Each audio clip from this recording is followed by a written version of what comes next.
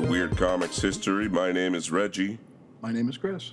And we bring you some weird comics history every week through the Weird Science DCComics.com podcast feed.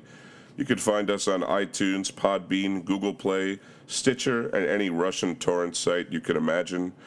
So just subscribe to Weird Science DCComics.com, and you will find us in your feed every Sunday morning. Chris, this is the first time I can say in 10 episodes, or 10 solo, standalone episodes, that the history we're doing is genuinely weird. Yes, this is a very, very weird time in comics. We're going to discuss the Marvel You Decide stunt.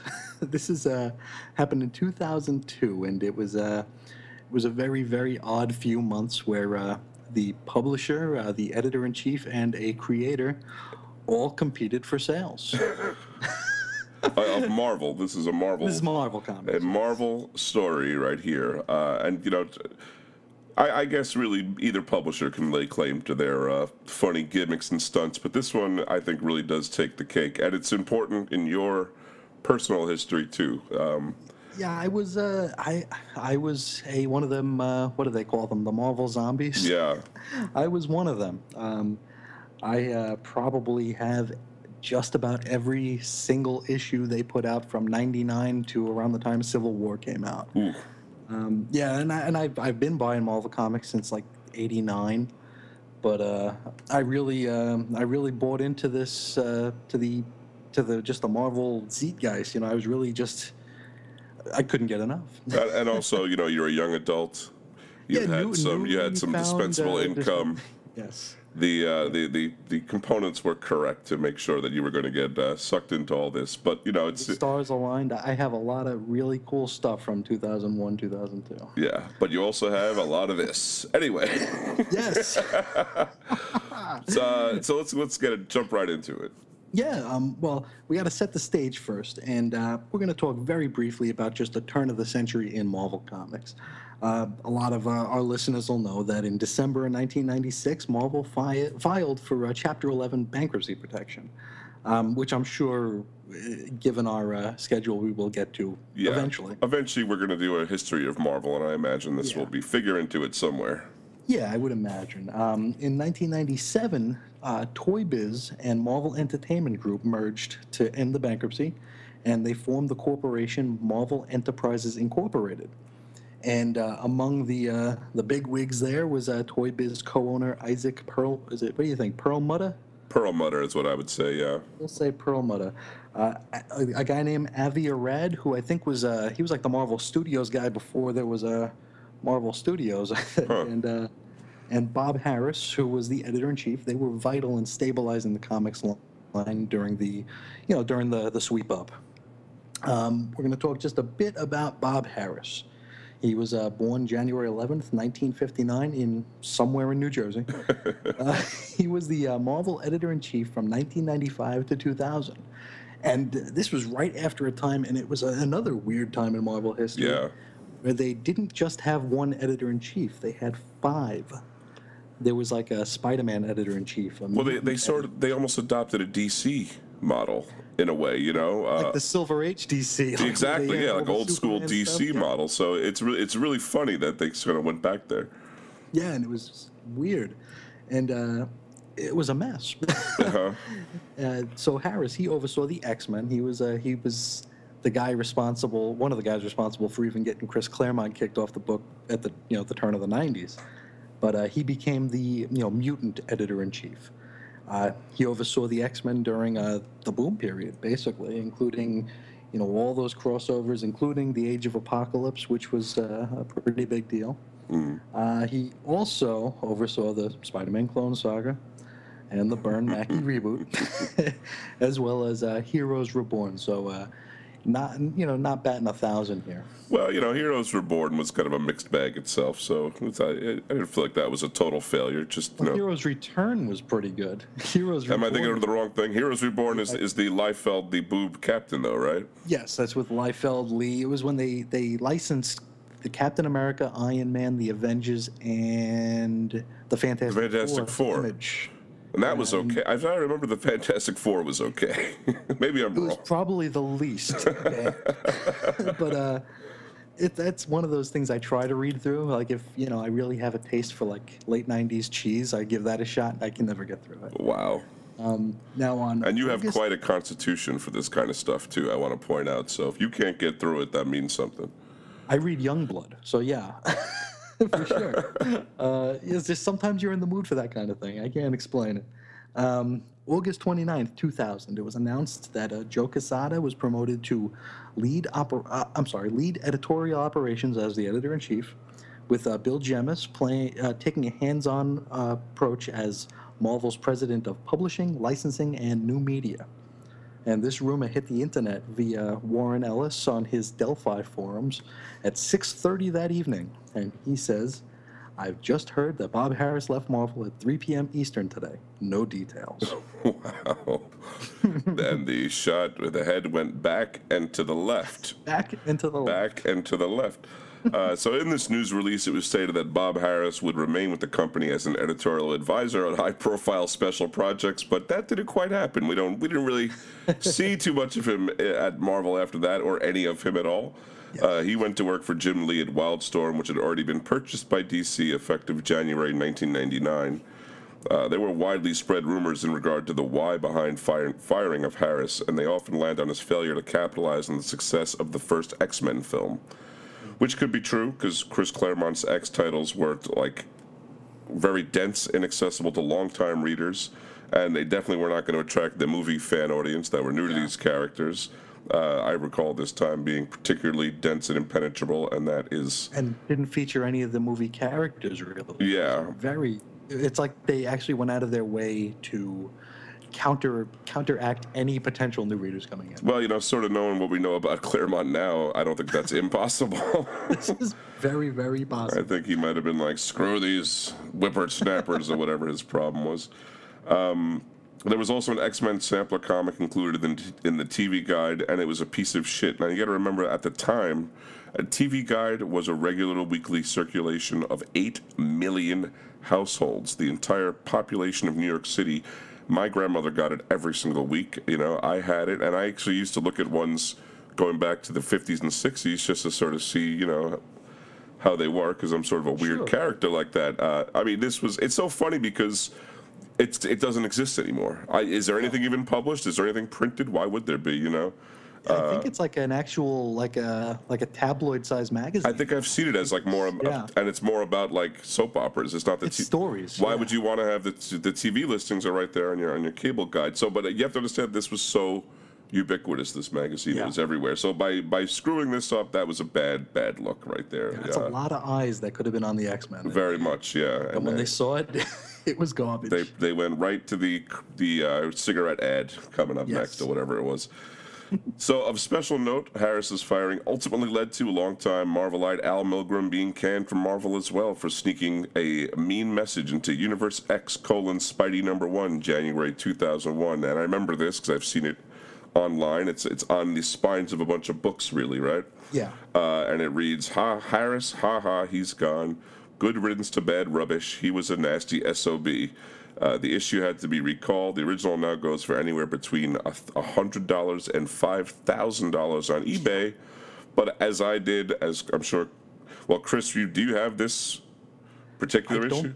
I don't have I think I missed the actual one. The first one, yeah. I don't want people to come breaking down your door trying to get that $5,000 plum anyway. But anyway, it's easy to find. If you Google Al Milgrom, Bob Harras, probably the first thing you'll see is this panel. So take a look. If you just Google Universe X Spidey, it'll fill in the rest. Yeah, for sure. Now we're gonna meet the new bosses here. We mentioned a fellow by the name of Bill. We saying Jemas or Jemas? I say Jemas. I'll do Jemas too. All right. He was born 1958, no date, in Princeton, New Jersey. He graduated from Rutgers in 1980, majoring in history with a minor in philosophy and economics. Oh. He received his Juris Doctor in 1983 after graduating from Harvard Law School. Wow. Became the president of trading card giant Fleer in 1993 and became executive vice president of Marvel Entertainment Group that same year. because Marvel owned Fleer, which it was the boom time. Oh yes. And this explains why Marvel used to do their trading cards through a company called Impel. And after they bought Fleer, everything came out through Fleer, which only makes sense. Oh yeah. Some of those brands were the Marvel Masterpieces and the Fleer Flair books. Cards, which were... I think if you got arrested in 1994, instead of bringing a carton of cigarettes in, you bring those. You bring the Fleer Flair. Yeah, they were super expensive. Because these cards were actually like an eighth of an inch thick. Wow. Each card. It was ridiculous. And they came in like a pack of cigarettes. It was weird. We've hinted at the comic speculator boom, but I don't think we've ever said that it really was a trading card.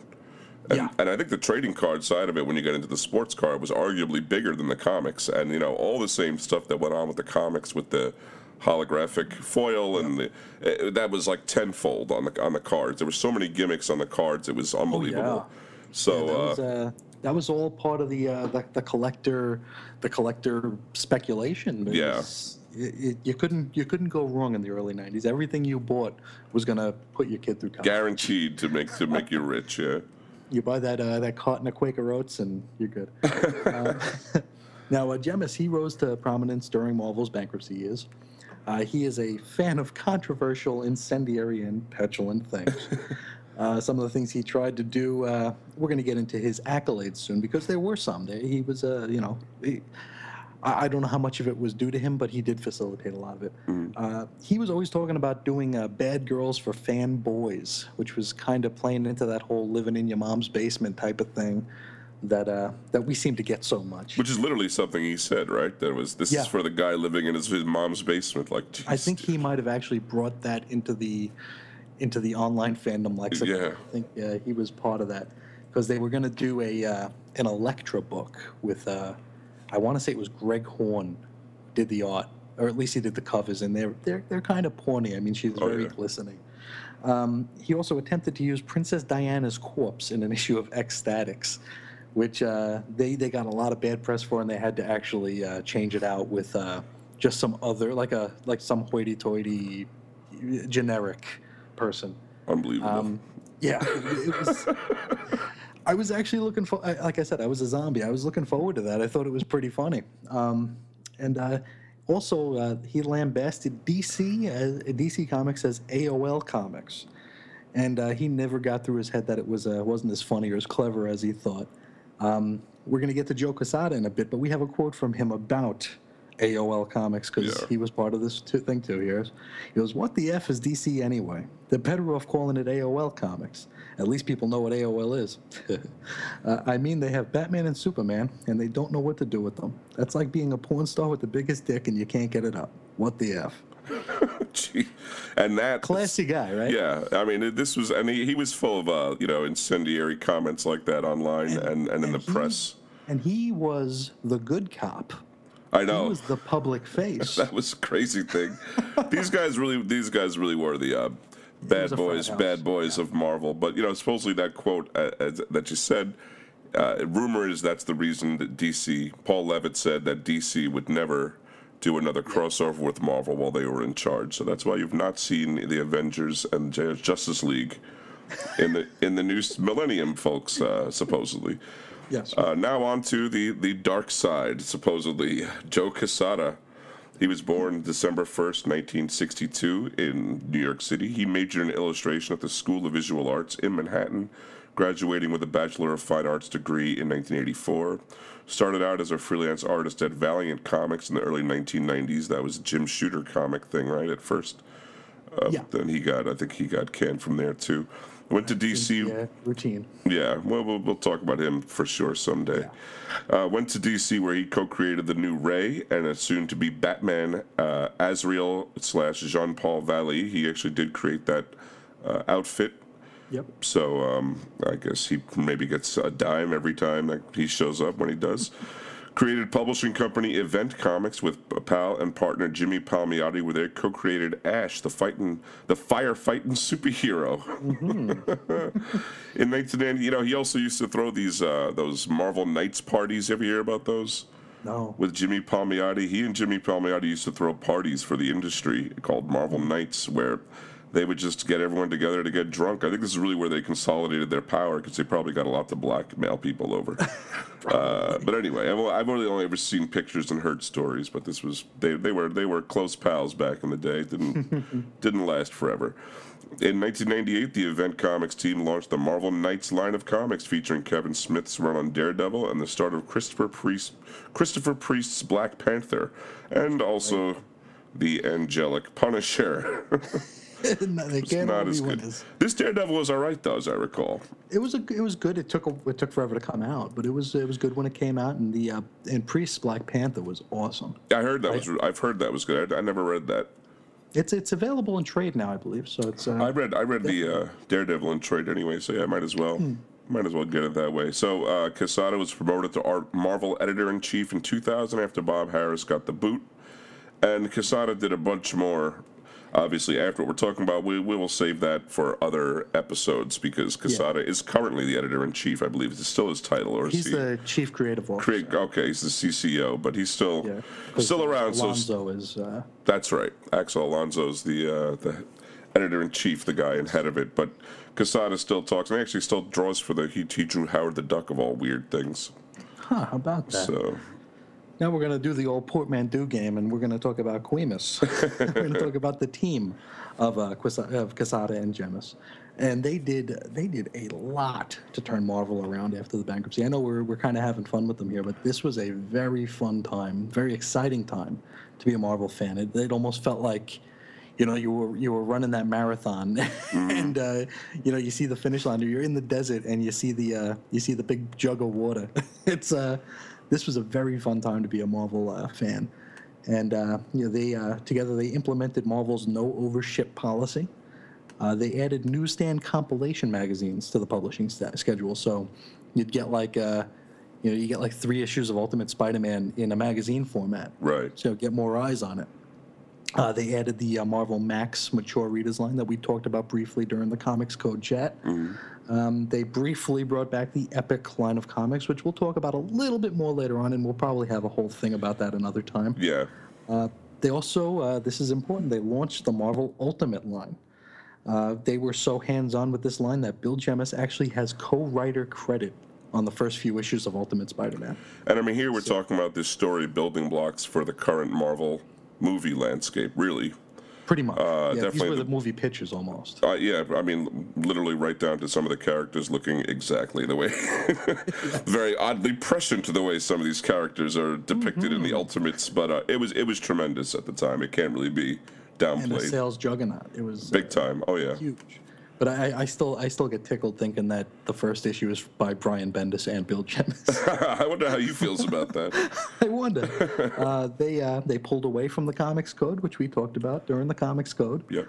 They went all in on trade paperback publication. Marvel, I always equate it to, you buy DVDs of the movies you like, So you have like your shelf of like your favorite movies, and then all of a sudden TV shows start doing DVD compilations or DVD season sets.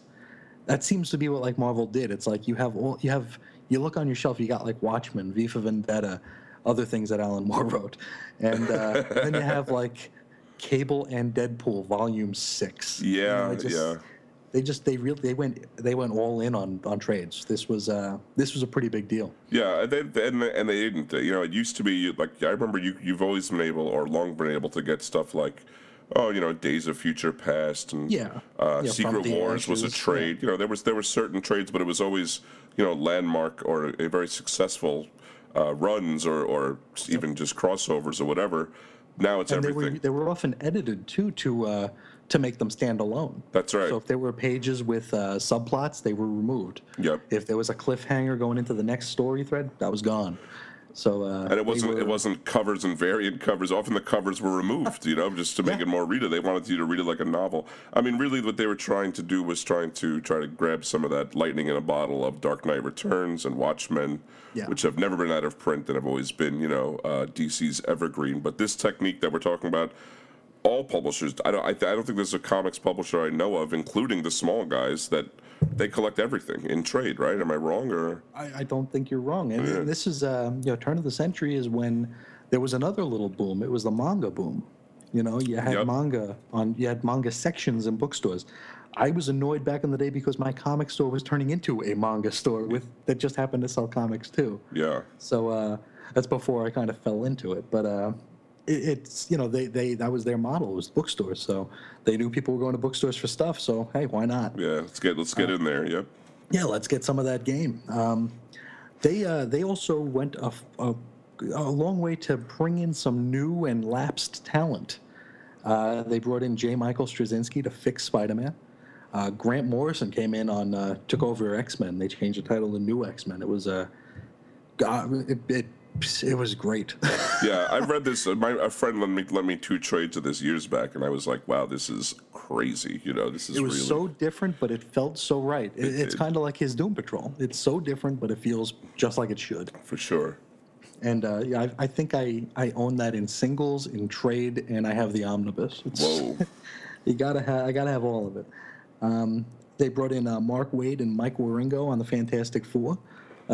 Gemus would eventually try to boot them for a fellow by the name of Roberto Aguirre Sacasa, and it was weird because it's like Waid and Ringo gone, and then it seemed like one of those times where the internet actually had an impact. Yeah. And it wasn't just a coat of paint, but they brought them back on and they shifted Aguirre Sacasa's Fantastic Four into the Marvel Knights line, and it was just called Marvel Knights 4. Huh. And that went on like a year or so, maybe a couple of years, I don't remember, but it didn't hold my attention very long. I stayed with the Waid run. They brought in Bruce Jones on Incredible Hulk. They changed the entire... The Incredible Hulk changed from like a monster book to a fugitive on the run book, and it was a lot of fun. They brought in Mark Miller on Ultimate X-Men, Brian Bendis on Ultimate Spider-Man. Jeff Johns was on the Avengers for over a year. That's right. I mean, I'm thinking of that now. It's like, what? Unbelievable, you know? Yeah. But Mr. DC, if there ever was a Mr. DC of the modern era, that's him, right? That's him. Yeah, it's like Dusty Rhodes wrestling for Vince McMahon. They brought in Judd Winnick for Exiles, which was a X-Men series that starred Blink. They brought in Greg Rucka on Wolverine. David Mack did a run on Daredevil. Neil Gaiman came in on I don't know if it's a continuity or an out-of-continuity thing. It was called 1602. Yeah. Yeah, it was okay. I've never read that. I've heard about it, and then I know they used it on the recent Secret Wars thing. Wasn't there like a 1602 world or something like this? Yeah. Yeah. I couldn't really get into it, but it was I think one of the Cubits drew it. It was pretty to look at. It was it was something. Gail Simone was there on Deadpool, and when Deadpool changed to Agent X, she stayed on. They brought in Warren Ellis, who had done he'd done Excalibur work in the late '90s, but they actually gave him his own line of X-Men comics here. It was called the Counter X, and that consisted of X-Force, Generation X, and X-Man. Wow. And here's an interesting thing. They sent out an olive branch to Alan Moore. Alan Moore was like the white whale. Oh, yeah.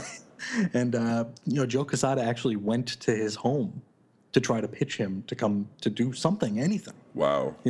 Just draw a line on a piece of paper, we'll publish it. This actually all fell through when Marvel fudged the indicia on a trade collection of Alan Moore Captain Britain stories. Wow. And this was pretty big news at the time because there was supposed to be a creator credit in there, in the indicia, and it was mysteriously left out. Whoa. And the story was that they were actually sending like index cards to all the comic shops and asking them to tape this new indicia into the books. Oh my God, that's crazy. To appease Alan Moore. This is all for Alan Moore. Is all for him. And we got a couple of quotes from Quesada here. He says, "Let me assure everyone that the mistake on the Captain Britain trade paperback was not an act of callousness, but rather a simple human error." He goes on to say, "What happened with the Captain Marvel copyright notice was a mistake and nothing more, and there's very little I can say except I screwed up." He also says, "When I visited Alan, I made him several promises, all of which were kept. Unfortunately, the copyright notice fell through the cracks." Oh, and that was that. As we know, Alan Moore is not someone that would allow himself to be twice scorned. Yes. So twice shy. That was the end. Imagine what we could have had. Oh, gosh. I mean, that really sets your mind thinking, any property would have been fascinating. Knowing what he does to resuscitate Sure. forgotten characters of yesteryear, and maybe he would have even gone into the pre-Lee Kirby stable and pulled out, who knows, Rawhide Kid or some weird thing like that. Whatever, what might have been, but it's, I don't think. They had plans for Rawhide Kid, and we'll get to that in a little while. Okay. They always have big ideas. They always have beliefs that the Westerns are going to come back.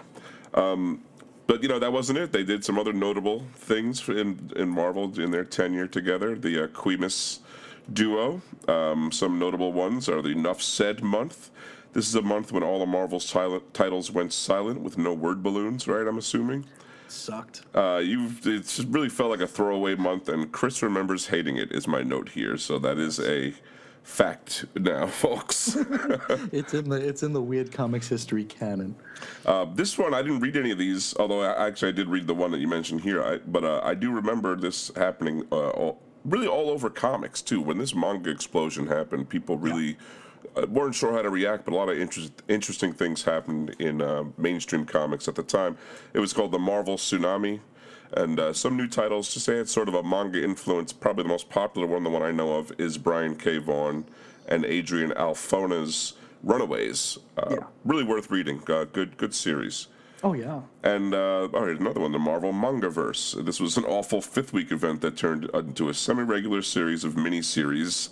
Included a Punisher who was a dominatrix.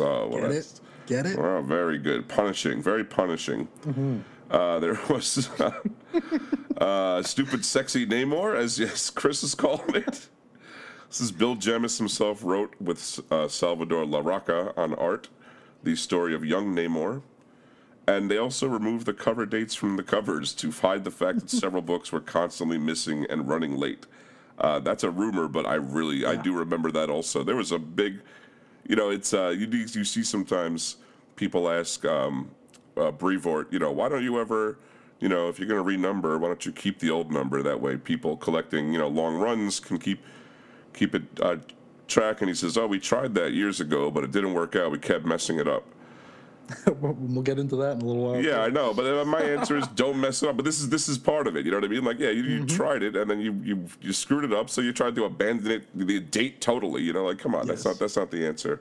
But the dates did still appear on the inside, the indicia, on the inside if you put your front glasses cover. on, you can see it. Yeah, exactly.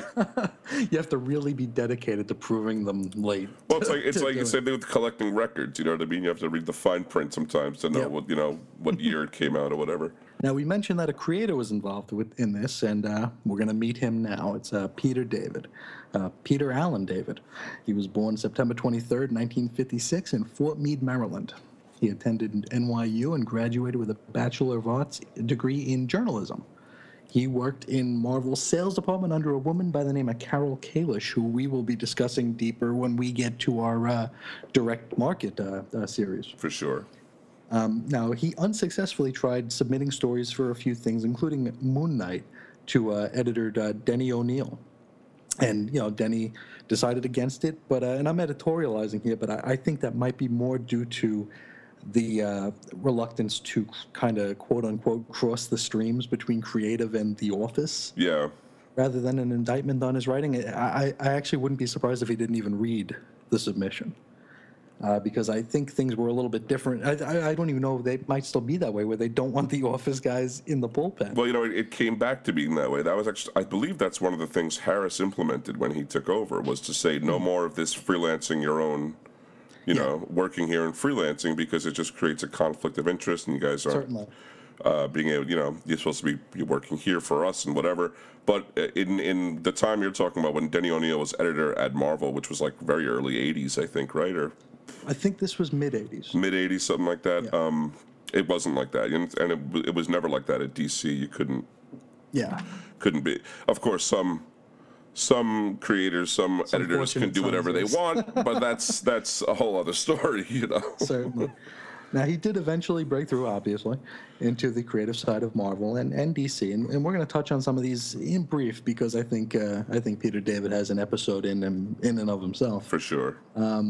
I wrote a story called The Death of Jean DeWolf that appeared in Spectacular Spider-Man number 107 to 110 that ran from October 85 to January 86. Awesome story. I don't know if have you ever read The Death of Jean DeWolf? Oh, I definitely recommend it. It's one of my very favorite Spider-Man stories.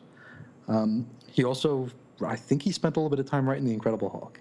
Maybe, yeah. Maybe 12 years. This is where I know him best. When I think about him, Yes. I think about this run right here. And I'm going to go through his run here because I think he did a couple of issues before his his actual run started. Right. But we'll say issues 331 to 466 plus annuals. Amazing. Which is May of '87 to July of '98. And it was a mostly uninterrupted run. I think he missed an issue or two, but it wasn't due to lateness or anything. It was actually he just didn't want to write the story they wanted him to tell. Yeah. So I think one of them had to do with capital punishment. All right. And I think another one, I want to say it was an abortion story, but they changed his ending. So he took himself out of it. Took his name off it. Yeah. Well, Hulk is someone I could never say would be my favorite character. I've read other, issues here and there and some short runs on Hulk, but this one is definitely worth seeking out. It really Absolutely. is. It's really good. And it's been collected in the Marvel Visionaries. The Visionaries, yeah. collections. Definitely worth checking out. If you really want a treat, you can get the. It's almost like a the volume to Peter David's, where it's actually the John Byrne run. Oh yeah. The 6 issues that Byrne wrote was collected in the Visionaries. That's it. Sets it up for. Yeah, you can see the progression. It's very interesting. He also wrote X Factor. He wrote X Factor a couple of times, but the one we'll talk about now is the first time. It was issues number 70 to 89, the September of '91 to April of '93. He wrote several issues with an artist by the name of Joe Quesada. Hey. Yes, including a friggin' awesome issue where the members of the team visit Doc Samson for psychoanalysis. Oh yeah. It was right after the Executioner song crossover, and they all it's like they all just went in and it was all individual, and they all unburden themselves. Basically, and you find out that like Polaris kind of has some body dysmorphia. You find out that like Quicksilver is such a dick because in his head everybody's going so slow. Oh, it's not that he goes fast, but everybody else goes slow, and that's why he's such a jerk. Oh, that's cool. So it was a great issue, one of the best. Now, this book was plagued by X-Family crossovers that interrupted the flow of the narrative. There was one issue of X Factor that featured nobody on the team. Wow. Weird. It featured Cable, Wolverine, and Bishop. What? I think it was X Factor number 85. And it was right in the middle of that Executioner song crossover. He was about to explore an abortion story where the mutant gene could be determined in utero, where the parent could decide to abort a mutant child. And that got axed then. But when he did return to X Factor in the 2000s and ran a similar story then. Well, that's good. I'm glad he returned to that. He also did a run on Aquaman over at DC. This is issues 0 to 46 plus annuals, August 1994, July 1998. And this is the well-known long-haired, bearded, one-handed take, the hook for a hand, or the spear hook for a hand on the character. He did a run on Supergirl. This is another one. This is the other one that I know really from Peter David. He did issues 1 to 80 and issue 1 million as part of DC's 1 million event, I guess it was, right? DC 1 million, the Grant Morrison thing. Yep, which was, everybody 1 million years in the future. This was September 1996 to May 2003. This was Linda Danvers' Fallen Angel take.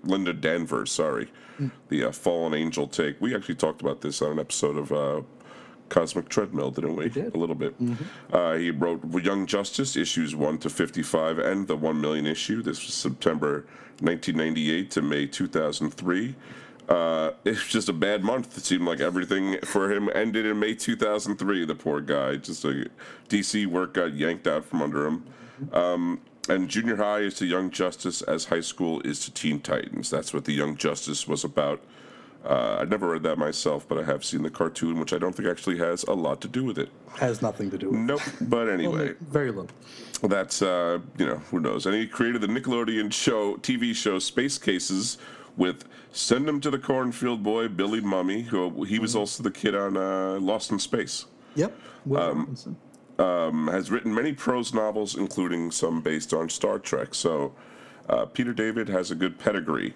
Now, for the actual contest between these three gentlemen, again, that's Bill Jemas, Joe Quesada, and Peter David. They come up with the You Decide concept, the letter U Decide concept. That's a friendly competition between Jemas, Quesada, and David to see who could move the most issues of the particular comic. This is started through an open letter to Jemas and Quesada written by David, which was published in his But I Digress column for Comics Buyer's Guide, number 1480, March 29th, 2002. This is in regard to the price hike on his sales-starved but critically acclaimed Captain Marvel book from $250 to $275. Just a quarter. Wow. I mean, that is a big hype, but I'm sitting here thinking a comic for $275. It's almost like they're giving it away these days. It's a dream come true. Now, the open letter was called the Captain Marvel Price Challenge, and this is where he publicly calls out Jemas and Quesada for raising the price on his already struggling Captain Marvel comic, along with a couple of other notable water treaders, Priest's Black Panther and Tom DeFalco's MC2 darling Spider-Girl. That was that MC2 line where it was kind of the next generation that the Spider-Girl was the only thing that almost survived or treaded water, hung on, didn't sink. Now, the price hike was announced on February 19th, 2002 by Bill Jemas, who referred to the three titles as selling DC numbers. you know, little, very just to little. get a jab in there, why not? We could use this to jab DC. Can you imagine that just like having a press release? It's like, sorry, these books sell like our competition. We're as lame as DC Comics now.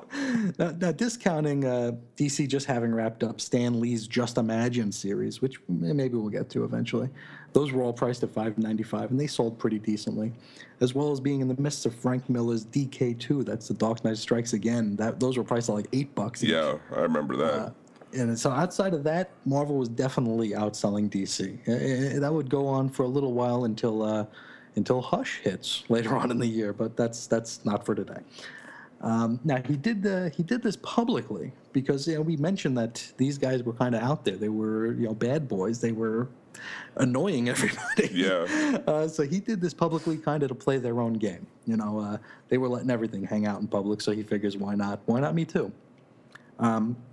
David cites Joe Quesada publicly challenging Todd McFarlane to do some Marvel work. That was another one of them olive branches, but it wasn't nearly as polite. Yeah, it doesn't sound like he went to his house. Because David suggests that Todd might have been a little bit more responsive to a phone call or an email or maybe a visit. Right. Because if you've ever seen this public challenge, Quesada calls him Toddy Boy about a half. I mean, come on. It's like, come on, Toddy Boy. Yeah. Like, don't be a dick. And I mean, at this time, McFarlane's already a millionaire. You know what I mean? We're not talking about. He's already bought the baseballs at this point. Yeah, he doesn't care. This is not somebody who's like desperate to work for Marvel anyway. Exactly. Now, Peter David was upset that he was not informed of the price hike. He found out at the same time as the readers. He says, "Thanks for the heads up on that, guys." Now, he gave 3 reasons why people never bought Captain Marvel. First one, no intrinsic interest in it. I could see that. Sure. Number 2, the titanic $2.50 price, because at the time, most of Marvel's books were only $2 1/4. Wow. Which, you couldn't imagine that today. And then 3 is a quote. He says, "Why bother getting attached to a title when Marvel is going to cancel it anyway? If the book does wind up hanging around for a few years, Marvel will collect it and trade paperbacks, and I'll buy those." Sounds like someone named Reggie. He goes on. He goes, "Will anybody sample the book? Good Lord, no. If they weren't buying it at $250, they're sure as hell not going to start at $275." And he continues, "You've stitched the scarlet sea of cancellation. You've virtually guaranteed a drop in overall readership from people who will not want to pay the increased price, and also virtually ensured no new fans will pick it up because they consider the title terminal or simply not worth the inflated cover price." And this was a common practice at Marvel, maybe DC, maybe elsewhere, that they hike the price up on these flagging titles to try to buy some time. And Peter's point is well taken. Fans often saw right through this Oh, yeah. And then they divested from the titles. I mean, we're seeing that now with Rebirth. We have those new 52 titles still coming out, and it's like, is anybody buying them? No, they don't give a crap. Besides us? Yeah. Oh, absolutely. Especially when you're, heading into or dealing with a reboot or whatever it is that you want to call it. In this case, people are quick to abandon titles. For all of the Marvel zombies and the comic book, obsessive compulsive types that are basically the industry seems to count on to keep themselves afloat. Completions. Yeah. There are definitely a lot of people that they, and I'm one of those people too. I'll walk away from a comic in a minute. It really doesn't take a lot for me to be like, that's not worth my time, because there's a lot to go around out there. But so they don't seem to they seem to just squeeze the extra money or whatever they can out of the Well, they can. Yeah. Exactly, the collectors. But it's probably not the best long-term business plan. But I never took business, so what do I know? No. Peter David also calls out Marvel for not promoting the book. They ran a special slashback program, lowering the prices on certain titles from $225 to $199, including comparable sales hits Avengers and the Incredible Hulk. And Peter David wrote a tailored Captain Marvel story specifically to take advantage of this, only to find out that his series was not even going to take part in the program. He was planned it for issue 19, and that shipped at $2.50. He wrote a story that tied in characters from the 2099 and future Imperfect universes. Marvel did not advertise it or even mention it in the solicitation, which might have been something. I remember 2099 was pretty popular, still is sort of a popular. And Future Imperfect was the Peter David and George Perez two-part they did in the mid-90s. Maybe they had a axe to grind or something here. I wonder. It suggests raising the prices 15 cents on high-selling books to counterbalance the flagging series, which it does not sound like a great idea, because Marvel would take that ball and run with it in the years that followed out of fear that they were leaving money on the table, which actually is exactly where they are right now. Yes. That is to say, low sellers would be priced at $2.99, while the big sellers would get the dreaded $3.99 and above price point. That's precisely what's happening. You just listed their economic plan right there. That's it. So it says that the 25-cent price hike would only raise the profitability of the book by a couple $1,000s a month, which was probably fine with Marvel. They, it's going to be canceled anyway. If they can squeeze another $3-4 grand, why not? That's any money is good money. So David offered that if Marvel does not raise the price, to write the book at a 95 cents per page rate, $20.99 per issue. Get it? Very, very funny. Very good. Yeah, and that would tie right into his 2099 books, I'm sure. And that would do so until Captain Marvel breaks into the Diamond Top 50 or breaks the 25,000 issues sold barrier. Peter David initially wanted to write for free, but that would somehow affect the book's work for hire status, so he couldn't legally do that. And luckily for him, Marvel didn't take him up on that offer. Instead, we got the You Decide stunt that we're going to be describing. Quesada's reply to the open letter pointed out, perhaps rightly, and that's at least worth arguing, that Captain Marvel was written in too much of an old-school, continuity-heavy way that was too insular to bring in new readers. Which begs the question, why was Marvel publishing it? Yep. Quesada canned John Byrne's X-Men: The Hidden Years for similar reasons almost right out the gate. And it really does, going through all this, it almost seems like maybe they had a personal problem with Peter David, but it's there's just so many signs. I mean, for all we know, Peter David could be, a very unpleasant person. I mean, we don't know. Possible. Yeah. I have no idea, but I think that they couldn't deny the. Then again, they're offering a olive branch to Alan Moore. You got to know that this guy is not a cherry to work with all the time. So this is true. Who knows? Now, Quesada is not the only one who replied. Not to be outdone, Bill Jemas hopped in and he pitched the You Decide stunt. Now we have Joe Quesada's baby at the time was the Ultimate line, and rightfully so, because it was a rousing success.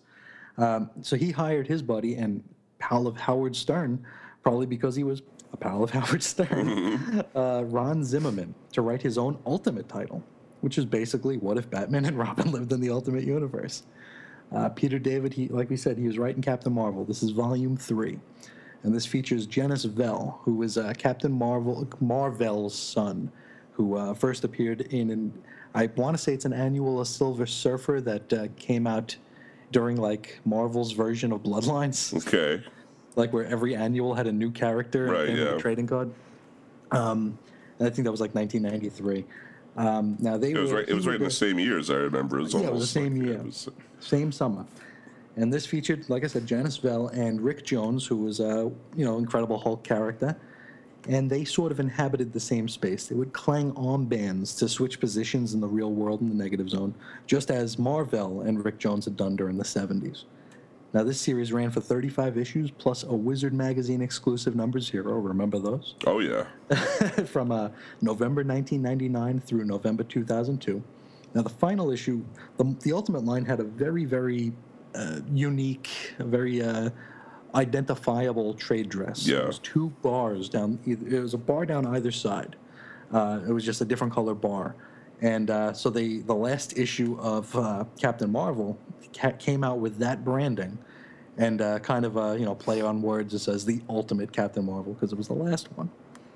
And Bill Jemas would write something that almost defies explanation, but we will get to that after our break. That's right. We're going to take a quick break, and we're going to actually talk about the comics that were part of the You Decide stunt, and we're going to let you decide whether they are worth talking about. The only, of course, I know the weird one only, the weirdest one of the 3, and that's the one I'll be talking about myself. But we're going to take a quick break, and we'll be back right after this. Hey everybody, I'm Alex Albin. And I'm Lucas Siegel. And we are coming to you from Newsarama.com Skybox here at New York Comic Con. And we are very pleased to have in the studio with us Joe Quesada. Welcome. Hey guys. All right. Let's talk about price point a little bit. That's been a huge discussion here at the con. Marvel's made their announcement. DC's made their announcement. What's your take on all of it? You know, our take on it, my take on it is that well, you know, I have nothing to do with the pricing decisions here, but in discussing with the guys at Marvel, I think both companies started to feel that there might be a place where we can lower some prices on some books.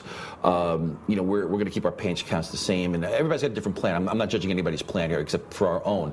What I do know is that the digital comics are enabling us to look at pricing and maybe lower pricing on some books, and you're going to start seeing probably more and more of that. But at the end of the day, we also have to be very, very careful because we have to be cognizant of our retailers as well.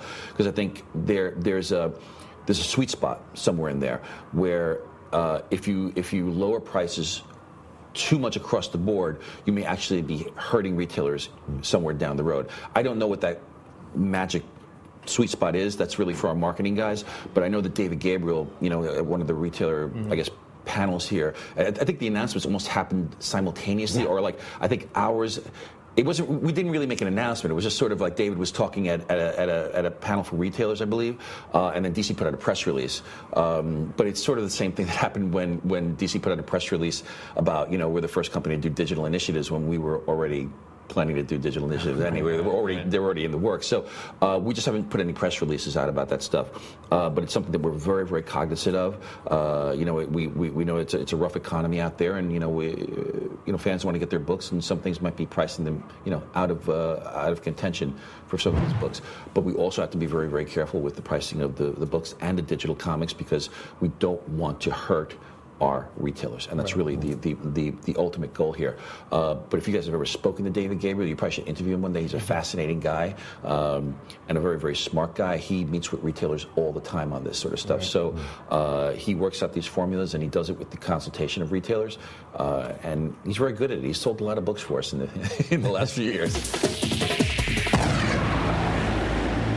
Welcome back. Yeah. Okay. We left off talking about the 3 books that the gentleman would write, and now we're actually going to talk about those books. Peter David, he started Captain Marvel Volume 4. He wrote it with art by Chris Cross, and I always enjoyed his art. It was almost like a graffiti style almost. It was, yeah. Now this ran 25 issues from November 2002 to September 2004. They ran now this is where it gets kind of confusing. They ran Volume 3's legacy numbering alongside the new Volume 4 numbering. So what I'm trying to say is the issue that came out in November of 2002 showed an issue number 1, and then a little off to the side had a grayed out number 36, as if it was continuing the previous volume. Marvel did this a lot back then, especially after, like we talked about Heroes Reborn a bit earlier, and when Heroes Return happened, they restarted the books again, which is Marvel. And when Joe Quesada came in, he wanted to bring back the legacy numbering, but he also didn't want to lose the new numbering. So you'd buy an issue of Iron Man that was number 45 and 400, so it was, so they could, they can eat their cake and have it too. Yeah. I remember liking it, but I'm kind of a legacy numbering nut. like Action Comics going back to its legacy numbering was a really big deal to me when I know it probably shouldn't have been. But that's just kind of the way I've always been. And I remember thinking that this series lost something from Volume 3, because Volume 3 was there was a lot of comedy in there, and a lot of it was you had Rick Jones, who was I think he was married to Marlo Chandler. They were both featured in the Incredible Hulk comic during Peter David's run, so he was kind of taking his character, not his characters, but characters he had worked with, and I think he created Marlo, and had them in this new paradigm, and it was humorous. It was funny, where this new book was more serious, and I didn't glom onto it the way I did the first, but I do have the entire thing because that's just what I do. Well, luckily there was some comedy going on in another book, although it was largely unintentional comedy. This was Marvel by Bill Jemas and art by M.D. Bright. This is the series that I read after the fact because people told me it was so insane that I had to see it, and I even begged off. I was like, whatever, I don't care. Finally, I picked it up for very cheaply, which you can too, fair listener. It's not very hard to find nor get these. Probably about 50 cents an issue if you... Quarter bin, 50-cent bin. Definitely. If anyone's trying to charge $1 a piece for them, walk out. It's ridiculous. Yeah. This ran for 7 issues from November 2002 to 2003, although it was a funny 7th issue, as we'll mention. Only the first 6 had a story. Issue 7 was just a job application for Marvel's soon-to-be-relaunched and ill-fated Epic line of comics. Someday we're going to talk about both Epic lines for sure. I remember the one in the 80s, late 70s. Well, I remember from the 80s, more very early 80s. I remembered it as being Booby Comics. Yeah, but there were like 3 incarnated. There was like the Epic Illustrated, which was the magazine. Yeah. And then it was the there was like the creator-owned. The creator-owned stuff, yeah. Then whatever the hell this was going to be, and I actually was before we recorded, I read through issue 7 of Marvel. Oh yeah. And it's just crammed with stuff. But that's all we're going to save that for the Epic episode whenever it happens. Yeah. But it's wild. It's the whole thing is really wild. It really is a shockingly bad book. I mean, it defies all of your expectations for what a bad book can be. It really is the what did I call it? The not the Manos Hands of Fate. The Room. The Room. If you ever saw the movie Wiseau. The Room, by Tommy Wiseau, exactly. It's one of these things where you're just like, you might think to yourself, I've read plenty of bad comic books. How bad could it be? Oh, God, it just goes beyond anything you have no idea. You can imagine. It's a not-so-subtle attempt at satire, poking fun at the comics industry, and especially DC. But it's so much more than that.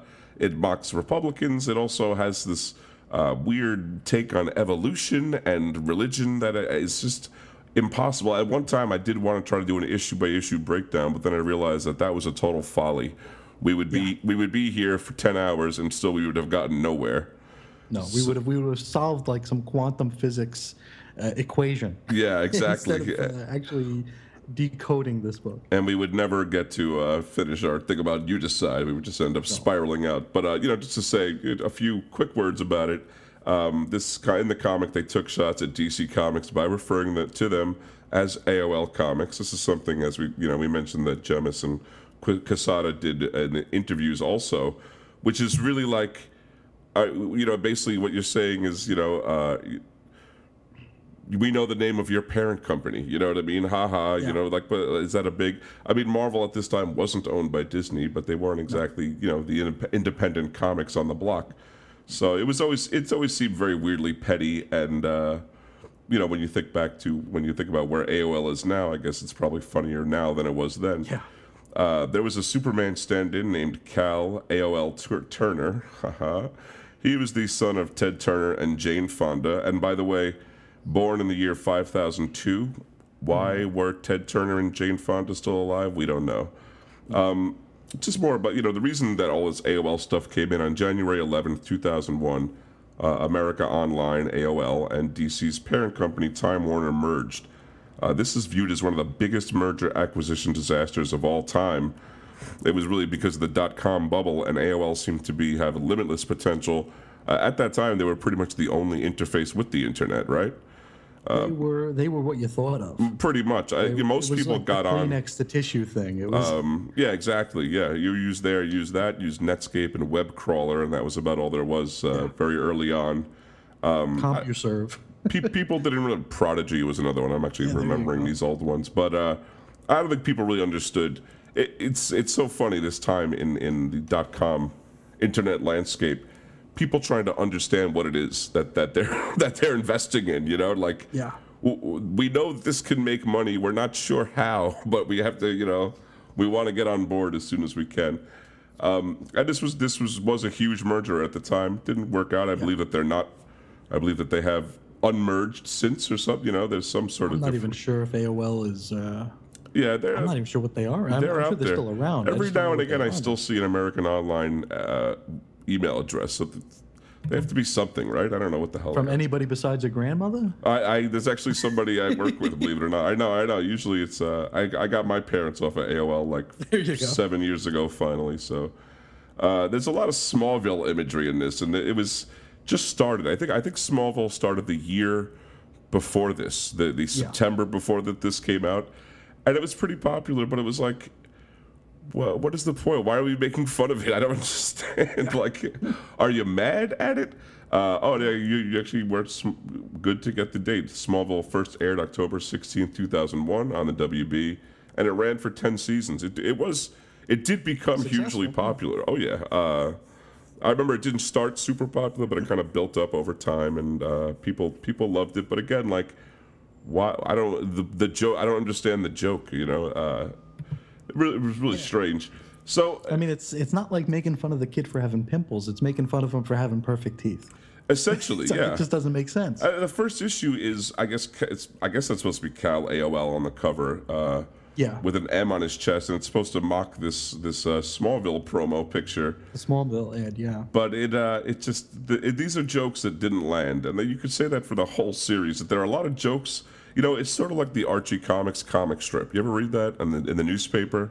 Oh, it's awful. When you read that, but it's like every time you read that, it's the same panels with different words. You're like, I know a joke happened here.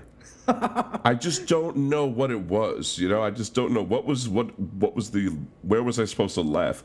And that's sort of the way it is throughout this whole Morrison comic. Yeah, I know this is smart. I just can't figure it out. But I'm gonna nod anyway. Oh yeah. Oh, I understand every bit of it. Yeah, sure.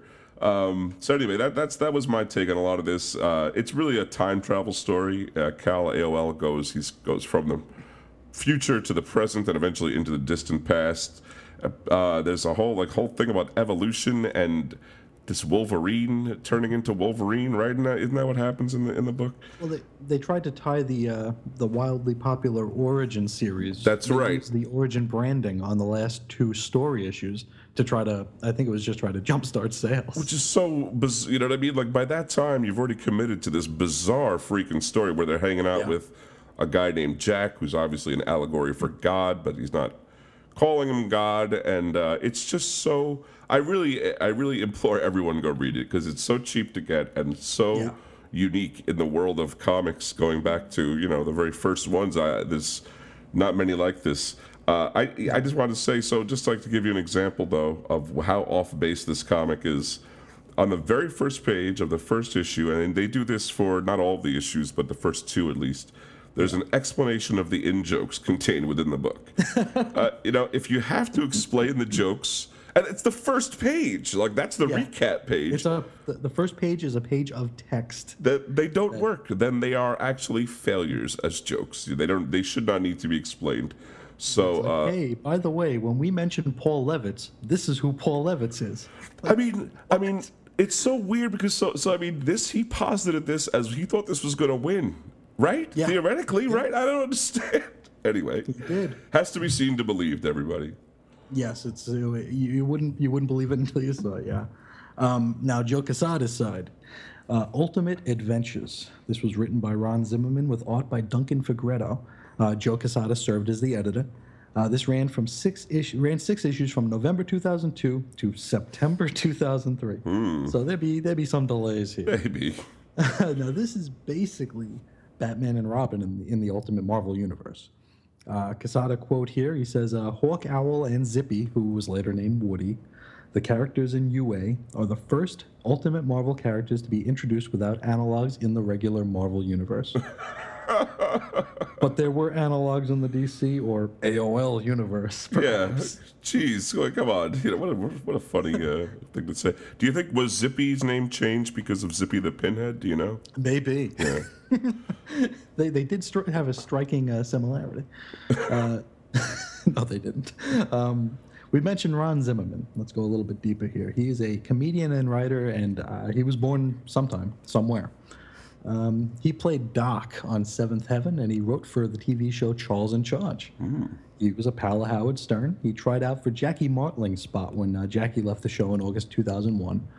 The Jackie chair eventually wound up going to Artie Lang. Now, in addition to writing Ultimate Adventures, he wrote the Max miniseries Rawhide Kid Slap Leather that had the not-so-well-received new gay take on the character. He also wrote Get Craven, which was the also not-so-well-received trust fund baby take on the son of Craven, Aloysius Craven, from the Spider-Man books. Neither of them were very good. Now, I think I've heard of this Rawhide Kid. Isn't it like so over the top? It's like offensive to everyone. It's not championing anything. It's it's really just. I mean, it's like Rawhide Kid is like a mincing guy talking about like putting on makeup, and you know what I mean. It's ridiculous, as I recall. Maybe I never read it, but I think I've only heard of it, so I shouldn't be I got all of it, but I don't think I made it past reading the first issue. Wow. It was just not. It didn't do anybody any service. I don't know why they. It seemed to be just one of those things to outrage people. Yeah. Whatever. Now, Zimmerman would go on to become one of the more reviled creators of this era. And, we're talking said in the same breath as Chuck Austin and even Bill the Writer Jemas himself. At some point in 2002, Zimmerman was banned from a Spider-Man message board for posting some not-so-nice things in response to some negative reviews of his Spider-Man work, which was that Get Craven. And I think he also did like an insert that had Spider-Man teaming up with Jay Leno. Which was, I think it was like a motorcycle ad. It was awful. Now he says, and we quote, "For the first time ever, that's right, Aunt May is nude." He's talking about his next story. Then I bring back Uncle Ben. Only he's gay and he's sleeping with Scott Baio or Namor. I can't decide which. So he's showing his Charles in Charge roots there. Yeah. And then he says, "If you love my writing, wait till you see my drawing. I gave Spidey a tiny little penis and he's not circumcised." What a nice guy. Really reaching out to the fans here. I love that. It's nice. This became so heated that Joe Quesada needed to come in and do damage control. Imagine the editor-in-chief of Marvel or DC going to just some comic forum. Yeah. To protect their. I mean, we have Dan Slott telling people to kill themselves now, and nobody does. I know, no one does a thing. Well, now it's all, the statements of the creator or his own, blah, blah, blah. Legally, they divest themselves, yeah. And so he comes in and he states that Zimmerman has the same background as Kevin Smith. And we all love him, right? Sure. But he doesn't have the same cult of personality to defend him or his work. Quesada is quoted as saying, "What I find incredibly sad is that Ron is one of you guys. His love of comics is greater than anything he's ever done for TV or the movies. He has never been happier than when he's writing comic books." And now he's going to really ingratiate himself to the fans here. He goes, "When Kevin Smith started, he got the same kind of treatment from fans on the net. It was just hard, cold jealousy, and it was mostly from writer wannabes." Oh, there's that old ingratiating Quesada we know and love. Some nice deflection, yeah. Quesada said that writer Ron Zimmerman will be concentrating on the human element that's been the cornerstone of the Ultimate Marvel successes so far. This would be in the Ultimate book he was writing, right? The Ultimate Adventures. Yeah, Ultimate Adventures. The Ultimate stories work best when it's 22 pages of Peter Parker laying across his bed talking to Mary Jane. And that's what this is as well. Ultimate Adventures is destined for trade paperback and probably a bright future as part of their Marvel publishing lineup. Those were quotes from Joe Quesada. This was released in trade May 18, 2005 as Ultimate Adventures, One Tin Soldier. 2 years later. Yeah, it's exactly 2 years later. This is all part of their bright future. Outside of a mention in the August 2005 official handbook of the Marvel Universe, Volume 4, number 16, and a throwaway comment in an issue of Ultimates, these characters have not been seen since. Another quote from Quesada, my gut really tells me that when all is said and done, I think Ultimate Adventures number 1 is going to be one of those incredibly collectible issues. When you take away all of the cover gimmicks, I think Ultimate Adventures will be the ultimate winner. Pardon the pun. And a broken clock is wrong 1,438 times a day. How much does that Ultimate Adventures go for, do you think? That number 1? 25 cents. 25 cents. That's another, if you're paying more than 25 cents, Punch someone in the face. You are getting, you need to start swinging. This is one of my favorite parts. The artist, Duncan Fegredo, is that correct? Fegredo? I don't know. He turned down a Paul Dini pen Zatanna story for this. He's quoted as saying, on receiving the first script, Joe Quesada commented that it was a little word heavy, made reference to us both having worked with Kevin Smith and what working with movie or TV writers was like. It was a good call. Zimmerman's script suffered from the similar problems. Overly dense, quick-fire dialogue, cause and effect within the same panels. Page breaks could be problematic as well. It was all a great read, and you could see things solved fine on film with sound, but it's another matter on a comics page. Fegredo mentions that character designs for Hawk Owl and Woody were credited to Ralph Sorella. He was another Howard Stern guy, even though they were bare-bones designs that Fegredo himself needed to build from the ground up. There may have been odd elements that survived, but I redesigned everything I could. To say I was pissed off that the guy had a credit up front in the book, every issue, is an understatement. Mm-hmm. And this story, it was you had a smart mouth kid and some crazy vigilante grown up, and he gets taken in, and it's basically Batman and Robin. Was it more like All-Star Batman and Robin though, or was it a classic take? I'm not sure it was as good as either of those. It wasn't very good. Now the stunt itself. All 3 books would launch on September 18th, 2002.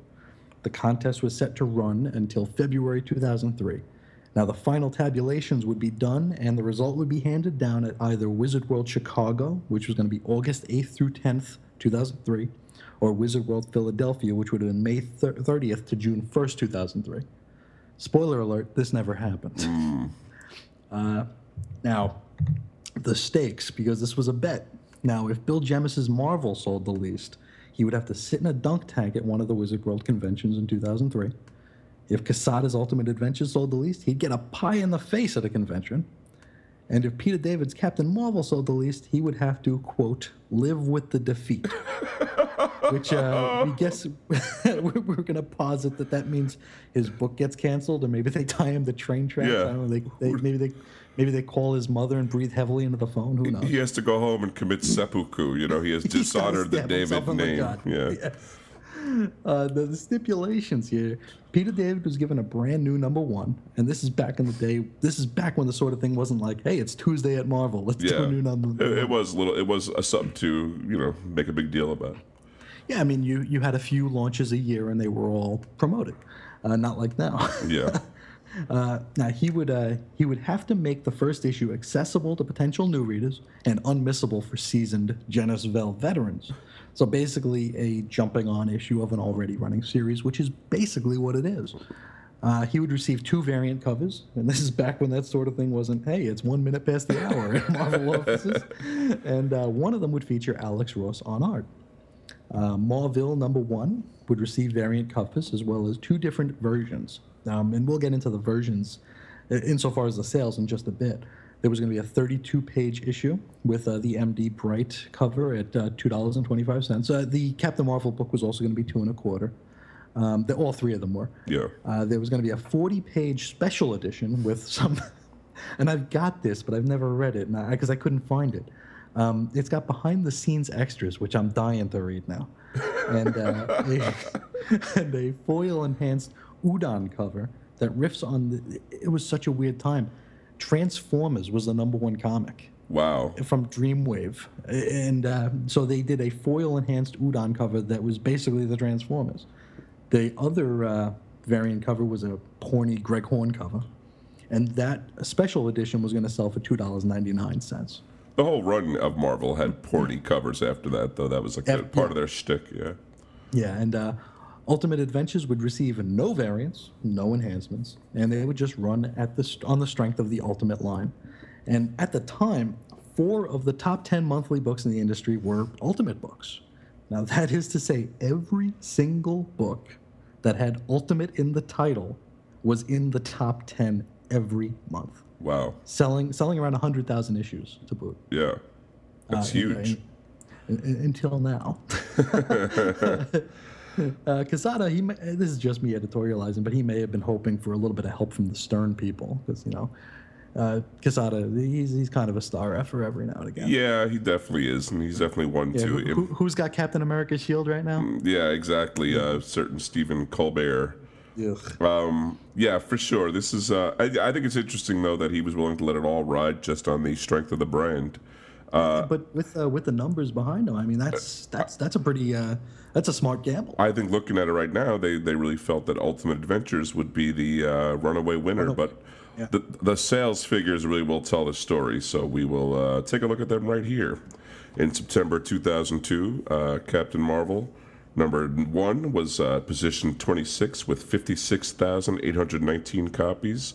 Ultimate Adventures #1 was at position 46 with 37,529 copies. Marvel #1 Special Edition was at position 79 to 27,158 copies.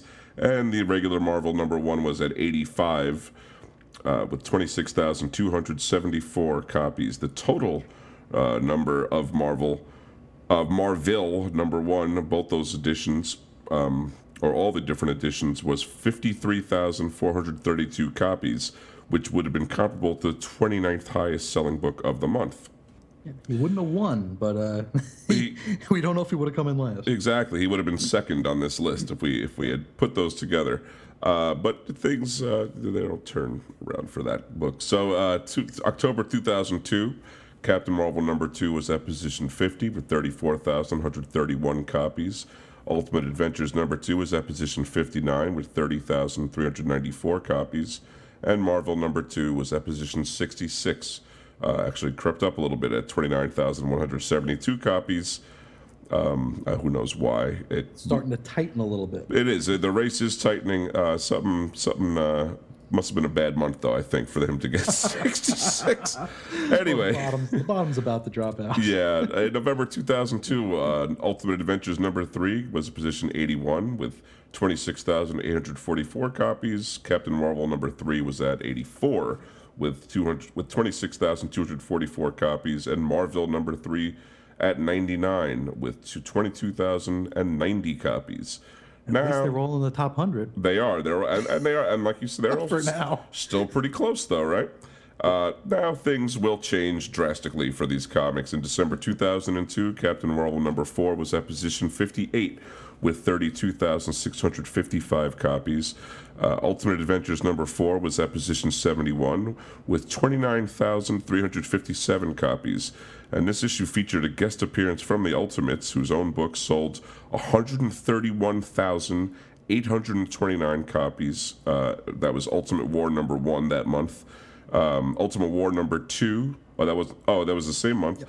124,458 copies, and Ultimates #9 sold 109,222,000 copies versus Ultimate Adventures, like I said, 29,357. It's almost like they're not even in the same industry, you know? Exactly.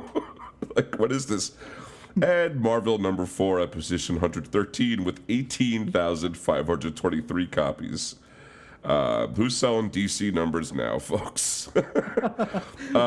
They wish they were selling. Yeah, they were looking for those DC numbers on some of these titles. January 2003 at position 51, Captain Marvel number 5 sold 332,487 copies. Ultimate Adventures number 4, it was resolicited. Did not ship this month, but I guess you're saying it eventually landed on position 76. This was the pre-orders. Oh, this was just off of pre-order, so that was 24,944 copies. And Marvel, the Originville number 5, what we were talking about, capitalizing on that Origin thing going on at Marvel, that was at position 107 with 18,423 copies. Now, February 2003 sales figures are just kind of strange. It shows Captain Marvel sold only 6,000 copies, so we're just going to go to the next month. Per Peter David, the books ran late that month, so the numbers are odd. Not reflected. He claims Captain Marvel was ordered at 32,000, and that would be reflected in March's list. In March 2003, Captain Marvel was at number 6, was at position 61 with 29,772 copies. So I guess it wasn't reflected in that list, or Not completely. doesn't seem that way. Captain Marvel number 7 also came out. Oh, I see. That was position 63 with 29,131 copies. So this was not counted towards the final, though, since this was out of their You Decide betting, I guess, 6-issue. Review, yeah. And Marvel number 6 at position 146 with 14,058 copies. There was no Ultimate Adventures this month, so they were at position nothing. Yes. Now, at the end of this stunt, the winner was declared Captain Marvel. Yeah. Go figure, right? the only book written by a comic writer. Sheesh. Well, Joe Quesada did do a decent run on a few books before he became editor-in-chief. Now, this series only lasted 25 issues anyway. Along the way, David commented that the ratings in the You Decide are frankly kind of embarrassing in regard to the standings of his competitors. He goes on to say, I kind of feel bad for Gemmis, believe it or not. I know he did it to himself and deserves to be trounced that badly. Wow. Now, the overall numbers, if we're going from September 2002 to March 2003, Captain Marvel moved 212,108 copies. Marvel comes in at number 2 at 155,698 copies. And Ultimate Adventures goes on to 149,068 copies, which counts issues that didn't ship. So, I mean, that's counting 4 twice. Okay. But it's still so scarily close to Marvel that it actually shipped 6 issues. I know. And had the variant. That's true. They had the variants on the first one. I find it more telling, though, that those 2 books, the Marvel and Ultimate Adventures, all of their issues together, the 4 for Adventures and the 6 for Marvel, still weren't a whole lot more than the average Ultimates book. You know what I mean? Like, really, one Ultimates comic was essentially doing what all these other comics together had to achieve. Absolutely. Now, when the result was considered a lock, Joe Quesada did say on his own website that Peter David would be fired if he ever wrote another negative word about Marvel, because that means that he's, quote, not on his team. Oh, my God. To which David replied, I don't do well with threats. Yeah. The fallout here, as we mentioned, Captain Marvel would run for 25 issues. Issue 8, just 2 months after the stunt, the price went from $2.25 to $2.99. So 24 cents more than the big hike from the beginning. I mean, I would really see that this is I would take it personally. I really would, This actually saw him gain 13 sales. Nice. It went from 29,131 to 29,144. This was April 2003. It also saw Marvel raise the price from $225 to $299 on 13 of its titles. They were all selling under 50,000, including all 3 You Decide titles. This was for the rest of Captain Marvel's run, clearly. For the late issues of Ultimate Adventures that finally did come out, and the remaining Epic application issue of Marvel. The others included Agent X, which was a riff on Deadpool, Black Panther, Exiles, Iron Man, Soldier X, which is what Cable turned into, Thor, Spider-Girl, Thunderbolts, Weapon X, and X-Statix, which is what X-Force turned into. Ultimate Adventures and Marvel have and continue to inhabit many a worst books of the you enter the time frame here list. Just for the benefit of completion, let's list the remaining You Decide sales. When Ultimate Adventures number 4 finally came out in July of 2003, it was ranked at number 111 and sold 20,440 copies. Ultimate Adventures 5 shipped in August, so just a month later. That wound up at position 131 and sold 16,305 copies. Yeah. And then Ultimate Adventures 6, the grand finale, cover dated January 2004. Shipped in November, but the cover date is 04. Yeah. That came out at number 112 and sold 15,018 copies. I mean, were people even like cognizant of this comic anymore at this time? Like they were just like. I think it was just I know. To the surprise of nobody, I have the entire thing. But, I think the man on the street or woman on the street did not care. Speaking of not caring, Marvel number 7, which is the Epic Comics application. There's no story here. It is basically if you want to write a comic for Epic, this is what you do. Yep. And you open it up, and the first page is Mark Millar's Trouble comic. I don't know if you remember that. I do. Oh yeah. Where they tried to make it so Aunt May was Spider-Man's mother. It was really. It was bad. Yeah. The Terry Dodson art was nice, but it was bad. So Marvel number 7, May 2003, ranked at number 147 and sold 12,897 copies. I mean, that's just like not worth printing. That's anemic, yeah. Now, nobody has any record of Gemus being dunked in a tank or Quesada being pied in the face. So I got to just assume that this was all just forgotten. Or maybe at this point in time, Gemus was already on the outs. Yeah. I don't know. I think maybe the egos were too big to allow themselves to follow through with it. Possibly, I don't know what it is, but I think there should be some. Maybe they took the sales numbers as realizing that the fans didn't care anyway. Yeah, for all we know, maybe it did happen and no one even paid attention to that.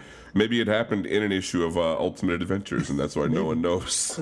This is before the day of the cell phone camera or video camera. Oh yeah, for sure. That would now be broadcast around the world. Oh, yeah. I'd say the whole thing is just so insane that this would happen in a company, that they're just sort of like playing with the company's fortunes with these weird gimmicky thing. It's kind of good they had the Ultimates line. It seems like that probably helped them float through the mitigated. Yeah, a little bit of the damage being done here.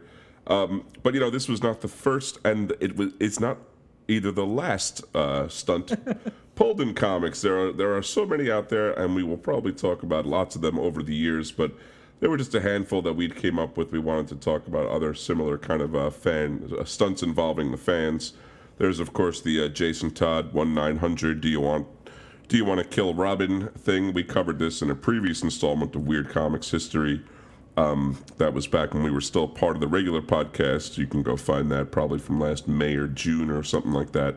Around then, yeah. In brief, DC set up 1-900 numbers at 50 cents a call, where fans could vote if they wanted Jason Todd or Robin, the second one, to live or die at the hands of the Joker.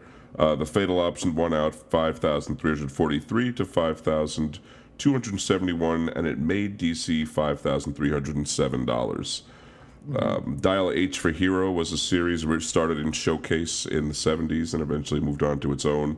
And this was essentially send in your, superhero designs, and they would show up in the comic.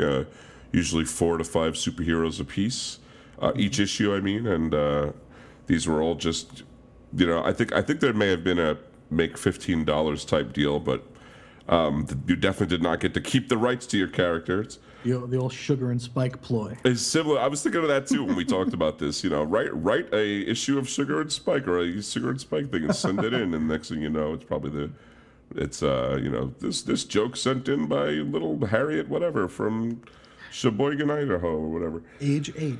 Yeah, exactly. Now I'm writing comics. And this is a kind of a really broad subject, but the comics coupons. Yeah.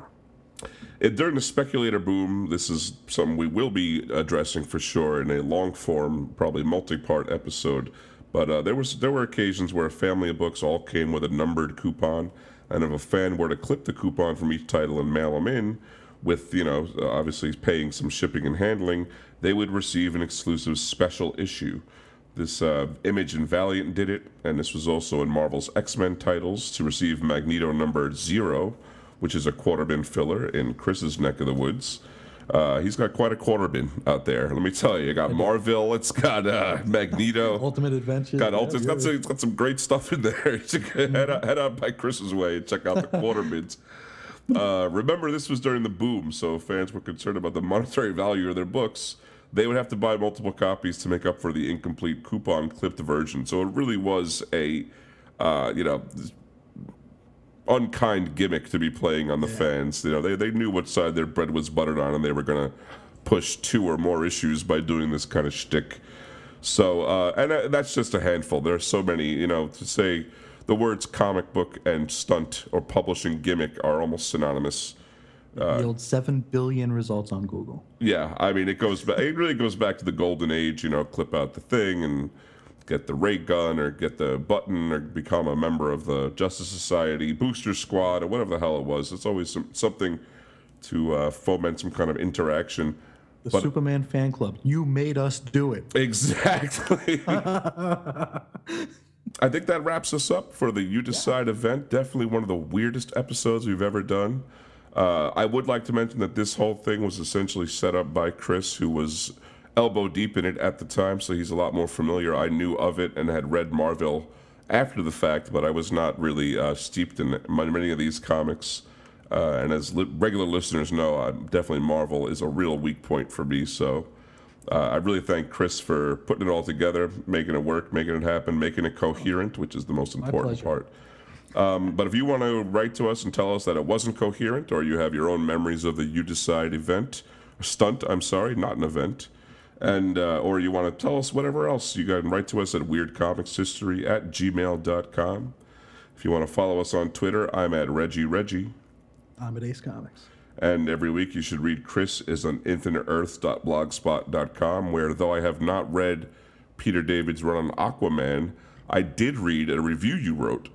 Yes. On one of the issues when he actually loses his hand. Oh, no, is that where he loses his hand, right? Yep. Aquaman number 2, yep. And let me tell you, I almost felt like I was right there reading it right over your shoulder. So that's what I endeavor to do. That's the kind of experience you want. You want to read the comic without having to read it. Chris did the work for you. He's breaking them down. He's being very witty and funny. And there's a new DC comic every day of the week, so you should definitely check that out when you have time on your hands. But is that all we got for him? You got anything else? I think that's it. Well, for Weird Comics History, this is Reggie and Chris, and we hope you decide to keep it weird. It's not easy having yourself a good time, greasing up those beds and feathers, watching